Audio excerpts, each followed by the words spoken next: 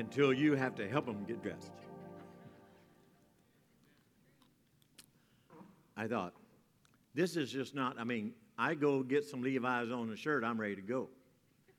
It's just not that way with a woman. And it takes, I know, it just takes a while. It's an event, And you don't dare ask, what's this for? No.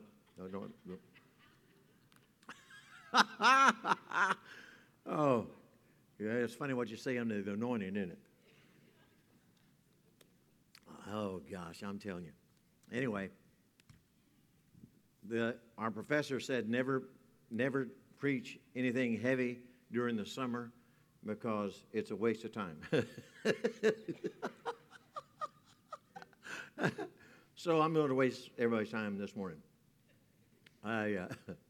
It's good to have Brother and Sister Lawson. They sneak out here and they visit with us, and he has been a mentor, and he was my dad's favorite preacher. I think, in fact, my dad gave his daughter away when she was married. He gave two of them away, didn't he? So he kind of got a thrill out of walking Brother Lawson's girls down the aisle and giving them away. And he's been a long-time friend of the family, and I appreciate you guys. It's an honor having you guys here to worship with us. I'm going to talk about this morning. I want to encourage somebody today. Now, everybody goes through stuff, right? You might be going through some stuff today, and I want to encourage you today. And I'm going to go. We'll go to the Psalms. Well, I'm going to talk to you about Psalm 73, and I'm going to share with you some things that a real person went through. The Psalms, if you want to read a book that can relate to you and I, the book of Psalms, you can read everything in the book of Psalms. The whole range of emotion and whatever you might be facing, if you'll go through that 150 Psalms, you'll find somebody that has experienced or is experiencing something that you're going through. It can be a mountaintop experience where he says, let everything that hath breath praise him. There's a mountaintop, and then there's the low time, and like Psalm 69 says, save me, O God. From way up here to save me, O God, for the waters have come up to my neck. It sounds like this guy is going down for the last time. Now, the term waters has been used for years as a reference to life. Songwriters have used water as a symbol. When I'm tossed on life's sea, and the waves they cover me, and the clouds won't let the sun shine through. Then a voice seems to say, "Child, there'll be a brighter day, and you can lay down your heavy load." So the oceans and the sea and what's going on in this psalmist's life here, he's at the bottom and he says, man, the water's up to my neck, and he goes on to say, I'm sinking in the mire. Not only was the water's up to his neck, but he was bogged down. So we have all kinds of ranges of emotions from the top to the bottom. And then Psalm 59 verse 1 says, deliver me from my enemies, O God. And I have read some prayers in the Psalms that you and I would not dare pray. Isn't that true? Kill them, God. Have you read the Bible? There was absolutely no grace in some of these Psalms writers, the ones of songs. There was absolutely no grace. Grace at all. Just kill them.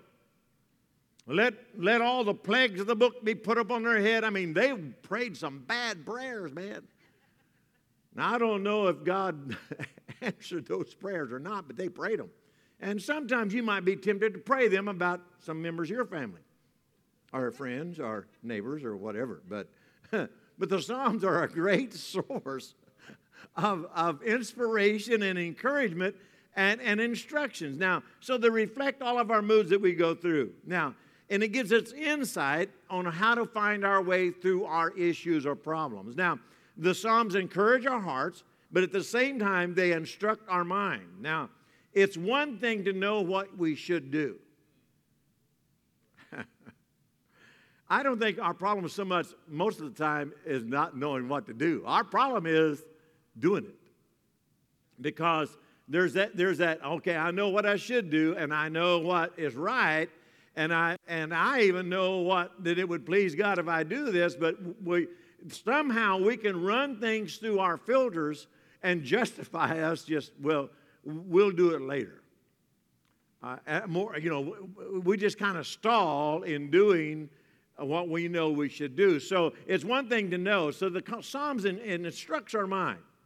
Now in Psalm 73, we find a man named Asaph. Now, he's not just an ordinary person.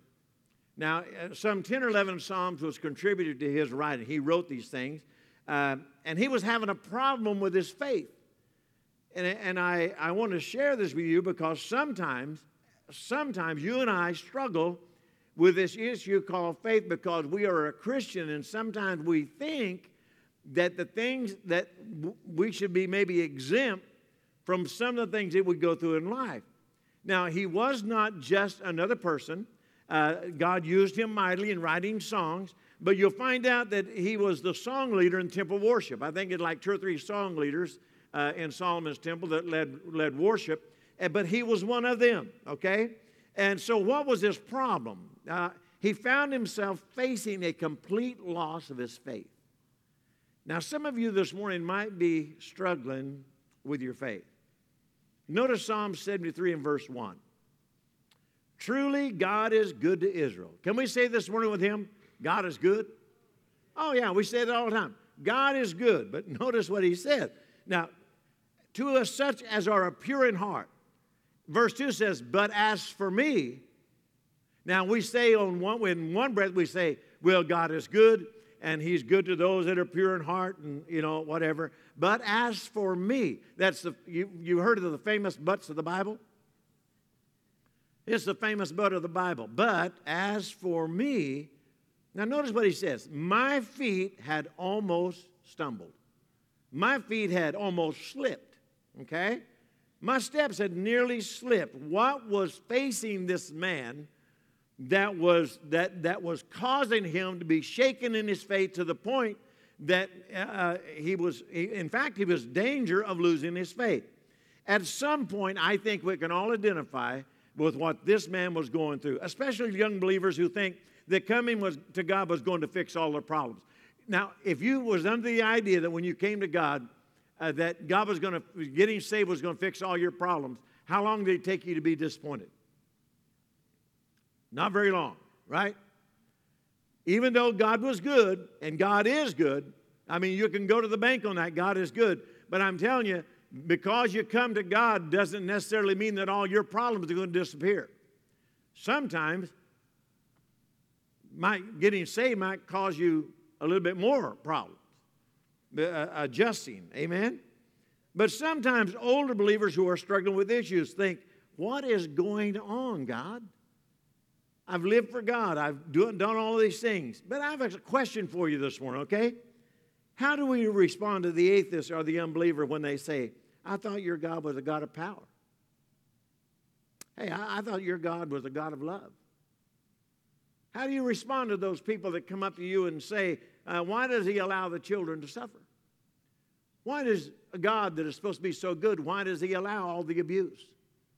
If your God is such a good God, why does he allow all the wars and all this stuff? And the list can go on and on and on. And sometimes you do not have an answer for them. Sometimes you might be struggling yourself with what's going on in your heart or in life. Why does he allow the pain? Why?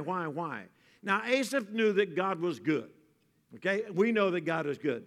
But what he thought should happen to a believer and what he experienced seemed like a contradiction. If God is good, why am I experiencing all this stuff? And so I want to share with you some things that he was going through.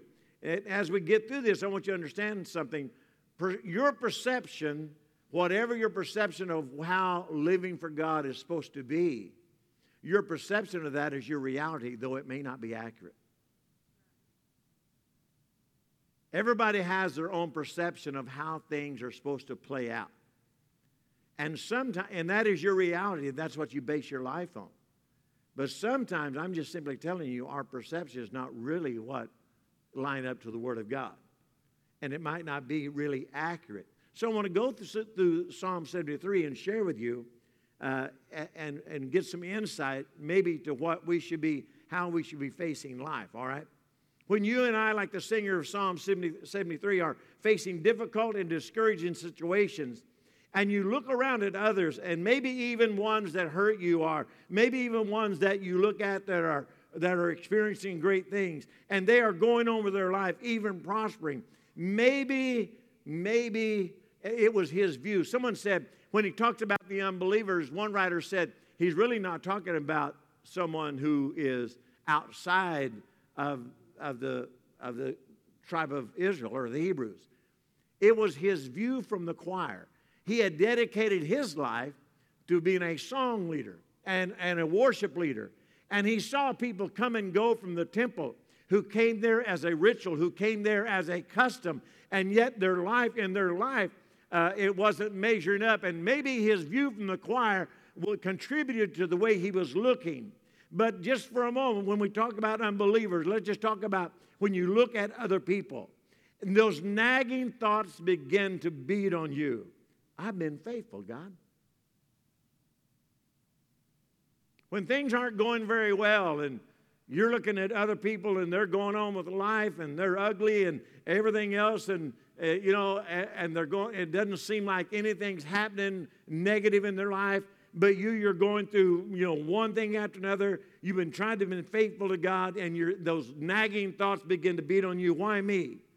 I shouldn't have to go through this. And you fill in the blanks. Those things, those thoughts that bombard your mind when you're going through and you're having questions about why in the world is this happening to me? We need to first understand why he started to think this way. Maybe we can relate when we understand what caused him to begin to see this way. Psalm 73 verse 3 said, "For I was envious of the boastful when I saw the prosperity of the wicked." I was envious. Well, that's a good Christian trait. That lets me know right away that he's gotten off track, because he's allowing envy now to cloud his vision and distort what is reality. I was envious of the boastful when I saw the prosperity of the wicked. Now, Asaph was not against the prosperity. He wasn't against somebody driving a Rolls Royce, but he just wanted to be the one doing it. But he was envious of the people that were boasting. It's difficult to see life clearly through the tears of self-pity and envy. When you look at other people and you begin to look through the clouds and the vision of envy, it distorts what you see. It distorts your reality, because now God is good. And if your needs is being provided for, that is what God has promised you. Now, and we're not against prosperity, and we hope everybody prospers, but not everybody prospers to the point of others. There's always going to be somebody that has more money than you. Always going to be somebody else that's better off than you, always.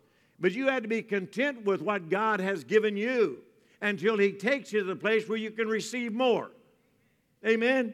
So, but don't get into this envy thing, because it will cloud your eyes. It'll cloud your vision. And envy began to distort his view of reality. They prosper. Verses 8 and 9 said, they say anything, they do anything. They treat God as if he is non-existent. They think that, well, God doesn't know what I'm doing. He doesn't take notice of what I'm doing. Church is one thing, business is something else. They say whatever they want to. They do whatever they want to. And when you get your eyes on people like that, I'm telling you, it will always affect you in a negative way. Don't do that. So he started with envy. Psalm 73, now notice where he gets. Psalm 73, verses 13 and 14. "Surely I have cleansed my heart in vain, and washed my hands in innocence. For all day long I have been plagued." Oh, Lord. Nothing goes right. Everything I do seems like it's wrong. And I'm chastened every morning. I'm disciplined every morning. How many of you have allowed those thoughts to play into your mind and to discourage you? I've washed my hands in innocence. I've cleansed my heart in vain. All I've got, I've come to God. I've tried to do the right things, and all of these things is crashing on me. Nothing's going right. You lose your job. You lost everything, whatever. I mean, things are not going good. Everything I do is wrong. That's where this guy's at. But it also gives me a little insight into his life. These verses lets us know he was convinced that he deserved to be prosperous. See, I got saved and I deserve to be prosperous. Well, you are blessed and you are highly favored. But sometimes, there are some things that goes along with prospering. First, I mean, I could get into a lot of practical stuff here. People don't prosper just because you fall off the turnip truck. There are some principles involved in prospering.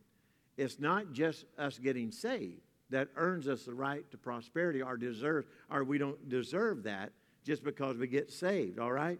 So, but he had got his eyes on, I've cleansed my heart in vain. Why? It hasn't prospered me. I've washed my hands in innocence all day long, and as a result of that, I've been plagued all the time, all day long. You been there, done that? Problems, trials. Have to watch what I say. He's a mess. He's an emotional basket case. Now I got some new. Try to counsel this person. Here's this person that comes, and they're eat up with all this stuff, and all they see is the negative stuff, and they don't see the goodness of God. They know God is good, but they don't see it all, and so they come to you and they come for advice. You know what I do? I send them to Pastor Bradley. He can take care of them. He's smarter than me. And he'll probably have a word that can just fix whatever their emotional problems are. Right, Mike? They're a mess.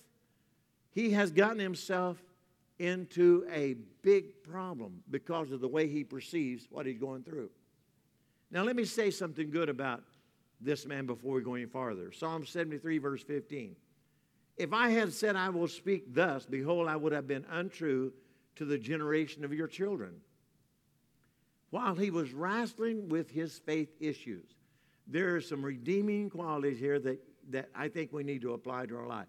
Every one of us probably wrestle it sometimes with faith issues. Why am I going through this? Why? But he had enough sense not to express that in front of young Christians. It wouldn't have been right for me to express these things in front of new Christians. Why? Because he knew it would be a stumbling block to their faith. And he had the wisdom to keep silent about what he was going through. He was working the issues out. He had these things in his mind, but he was also in the process of working them out, and he had the wisdom to keep quiet about it, because if you don't use wisdom in these areas, you can discourage someone who's coming along behind you in the path behind you. And you don't want to be involved in causing someone to make shipwreck of their faith, especially if they're young in the Lord. God is very clear about that, not becoming a stumbling block to those that are young. Notice the turning point for this man. Psalm 73, verses 16 through 17. When I thought how to understand this, it was too painful for me until I went into the sanctuary of God. Somebody says, I can live for God at home. Well, that's true. But you need to get in God's presence. It'll make all the difference in how you look at life. It might not stop you from going through the issues and the problems and all that other stuff, but I'm telling you, it will clear your vision up on how you face those issues. When I thought of how to understand this, it was too painful for me until I went into the sanctuary of God, and then I understood therein. What you see is not what they get. Things may appear one way, but until you see, until your vision is clear, you cannot see right. He got into the presence of God. Until this point, he had been looking through natural eyes. Envy and pride had narrowed his vision. He didn't understand. But when he got into the temple of God, when he got into God's presence, now I want to say something. The sanctuary is not so much a place as it is a principle. For Asaph now, it was a temple. And I encourage, I'm a church person. I believe in going to church. If I wasn't preaching today, I'd be in church somewhere. Why? Because it's a good habit to get into. Because in this place I can get into the presence of God. The Holy Spirit has access to me in a way that He doesn't have anywhere else. It's in God's presence, but it's not so much a place as it is a principle. For Jacob, it was on Mount Moriah. He was fleeing from his brother and not understanding what his future was going to be about. His mind, no doubt, was clouded and troubled about his future. But he lit on a certain mountain called Mount Moriah. He pulled up a rock for a pillar, and during that night, he had a revelation from God. He got into God's presence, and it changed his whole outlook about his life and his future. Now, so get into the presence of God. For Jonah, it was in the belly of a fish. How does God deal with rebellious prophets? How did He deal with rebellious people? You might wind up in the belly of a fish, and if you do, you're going to take that opportunity to get in God's presence. And when you get into God's presence, there is repentance, there's a change of mind, there's a change of attitude, there's a change in the way you view things that are going on around you. You're cured of your. If you're ever going to be cured of selfishness, if you can't get cured of that in the belly of a fish, you're done. For Jonah, it was in the belly of that fish. But when he got into God's presence and he got right, you know what happened? The fish got rid of him in the place where he was supposed to go. You know, I'm convinced that when you get into God's presence, miracles can take place in your life. For Saul, it was on the Damascus road. His vision was all distorted. He thought he was doing God a favor by killing Christians. I mean, that's how he viewed it. He thought he was God's person. He was God's avenging tool. I mean, he was on a mission. He had letters from the priest. He was going to Damascus, and he was going to take care of business. But on the Damascus road, he got into the presence of God, and it changed his whole outlook. Cleared his vision up to what was really reality and what was really going on around him. And you know the story about his conversion. Wherever it happens for you and I, wherever it happens for you and I, you'll begin to see differently. Your vision, the way you look at things. I have a question. If you're in this situation today, if you can identify maybe with what Asaph is going on. Let's do a reality check, okay? And let me ask you some questions. Do unbelievers have it made? No. Reality is no.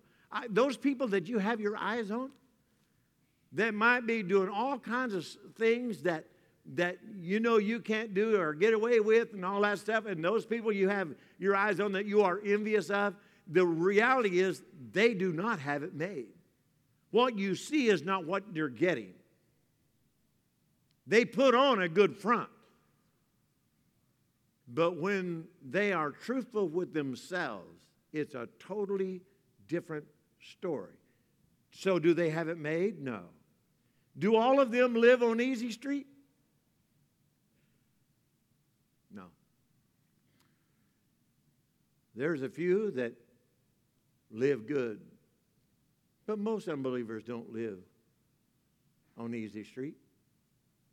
Just the few that the enemy has you eyes focused on. Remember behind it all, there's a spiritual warfare going on here in the lives of people. Because the enemy can get your eyes on a certain few to discourage you. That's exactly what he will do. Remember when he went up to God and he says, "Did Job fear you for naught? You take down the hedge around his life and let me touch him, and he'll curse you." And God says, "Okay." I don't know why God did that. Why did he do that? He knew Job. Job was a pawn in a conflict between God and the devil. And sometimes we're exposed to stuff in the process of warfare in our life that behind it all, you have to remember there's a spiritual enemy that's behind it. Do all of them live the abundant life? Reality check? No. How can you say that? Well, we got Teen Challenge.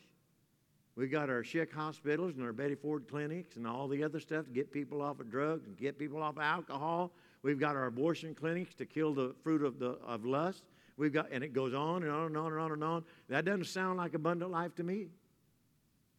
Sounds like pain and heartache and bondage and sickness. I mean, so a reality check is what you see. You have to remind yourself what you see is not really reality. And then notice what he says, Psalm 73, verses 18 through 19. He realized all of them were on what? Slippery ground. They were consumed with fears. Remember what I told you? What you see is not really what when they're really truthful with themselves, they have fears and they wrestle with doubts. You may not see it. They may not confess it to you. But that is reality to them. And they're on slippery ground. Asaph was changed. Notice verse 21 and 22. He was changed mentally. He was changed emotionally. He saw himself like an animal. What does that mean? He was reactive instinctively. He was not reacting through the Spirit of God. He was reacting instinctively, and he was reacting purely selfishly. That's the reason his vision was distorted, and he said he saw himself as a beast or as an animal. 4 things he realized, and I want to leave you with these 4 things. And Steph, if you'll come and just play some music. And if you're journaling, I want you to write these down. He realized 4 things as he began to be restored. One of them is in verse 23. I am always with you. I am with you always. You are always with me. Notice what it says. Nevertheless, I am continually with you. When you're going through your stuff, you have assurance of God's presence. Number 1, if you're going through some stuff today, be assured God is with you. God is good. Psalms 46 and verse 1. God is our refuge and what? Strength. A very present help in time of trouble. You going through some trouble? I'll show you where God's at. Right there. He'll never leave you. So when you're going through your times of struggle and things are not going exactly like you would want them to do, or maybe you're struggling with the questions, all this stuff going on, remember, if you'll open your eyes, if you'll be sensitive, God's there. He hasn't left you. You're just not seeing Him in your situation. You're with me continually. When I'm tossed on life's sea and the waves, they cover me and the storm clouds won't let the sun shine through, then a voice seems to say, child, there'll be a brighter day. And if you're going through the storm, if you're being tossed on life's sea, God's in your boat. God.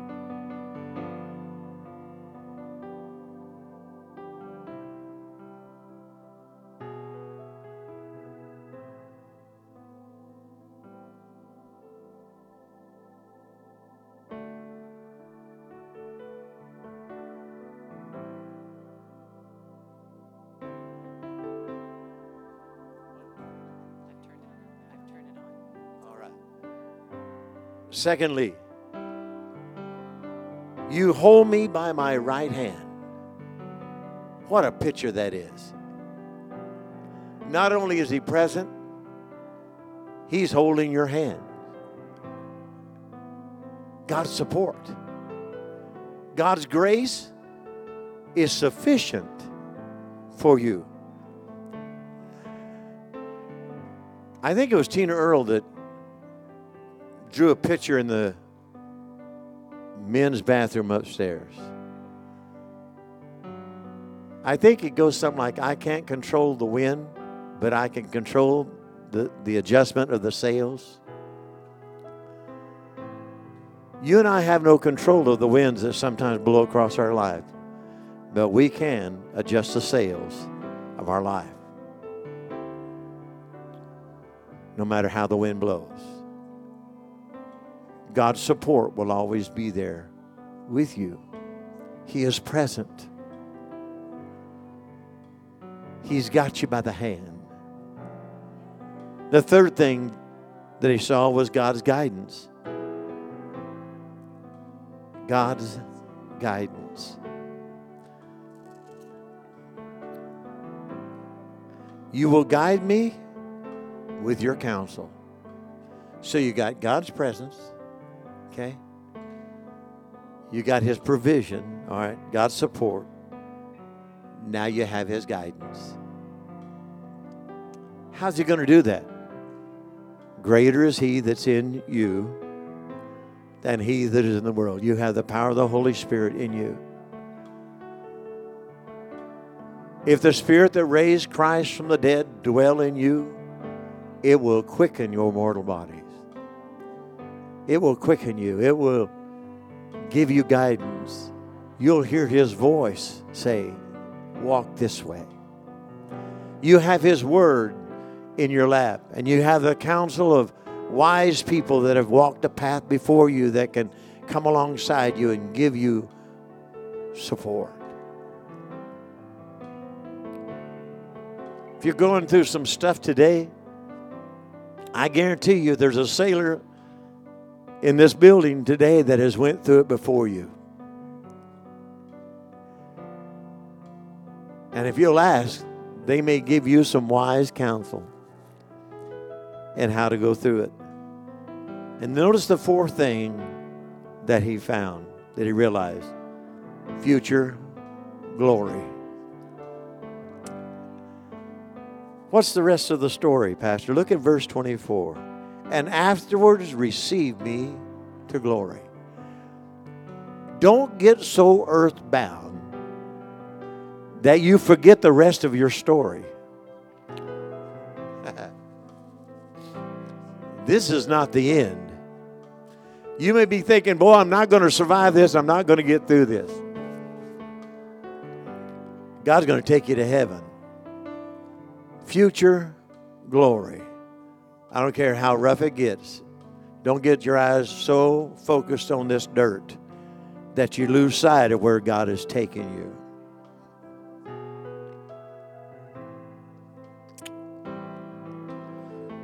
The difference between turkeys and eagles. Turkeys are earthbound. Eagles know how to soar. Don't get so earthbound that you get used to the barnyard of this earth and you lose sight of the glory of where God is taking you. Yes, it may seem tough. You're going to have your days. You're going to go through your trials and your tests.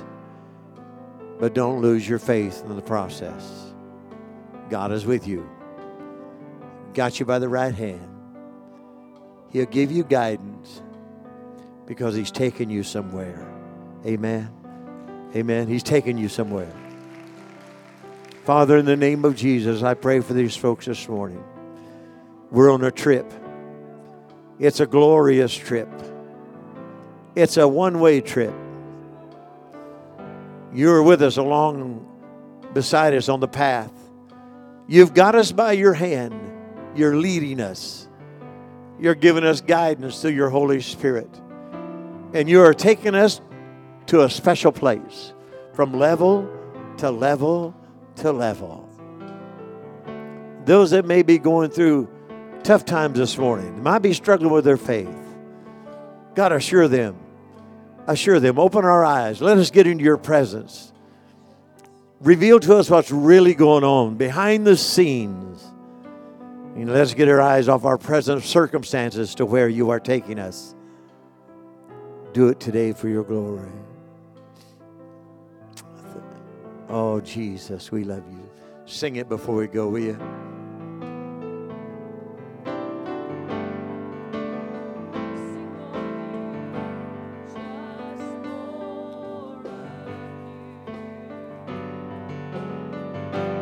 Just more of you.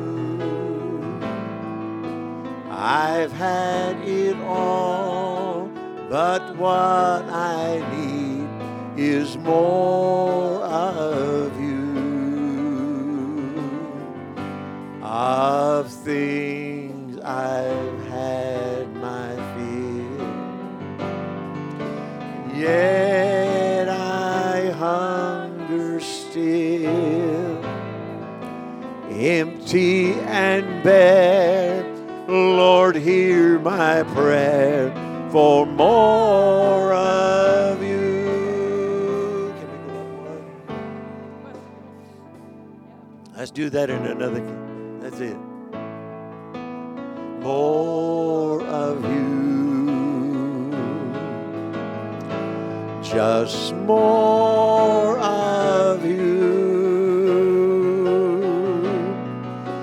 I've had it all, but what I need is more of you. I want in His presence, don't you? Of things I've had my fill, and yet I hunger still, empty and bare. Lord, hear my prayer for more of you. Everybody stand, help me sing, will you? More of you. Just more of you. I've had it all, but what I need is more of you. Of things I've had my fill, and yet I hunger still, empty and bare.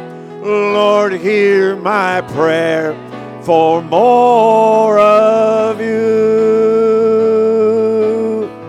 Father, we bless you this morning. I want you to take your neighbor by the hand, will you? I want you to pray for him today. Some of you are that you may not know. People in the audience that you're connecting with today might be going through some very trying circumstances. I want you to pray for your neighbor and your friends today as a church family. I want you to pray a prayer of encouragement over their life. Will you do it right now? Pray a prayer of encouragement. Father, we just bind together with our friends, our neighbors, our church family. And I speak into their life blessings, Lord God, in favor.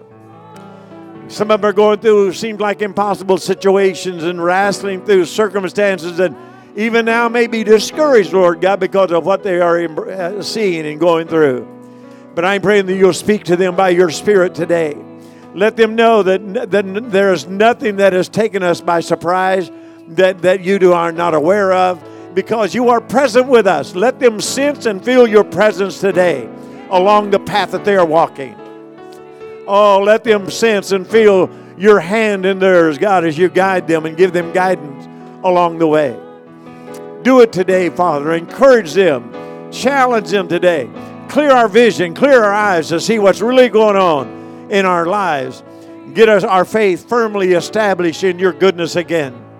God is good, and He is good all the time, regardless of what I may or may not go through. God is still good. He is still good. Oh, He is still good. And He is for you. He is for you. He loves you today. Thank you, Father God. We bless you today. Shake hands and be friendly. Will you see at 6, okay? We're going to have church.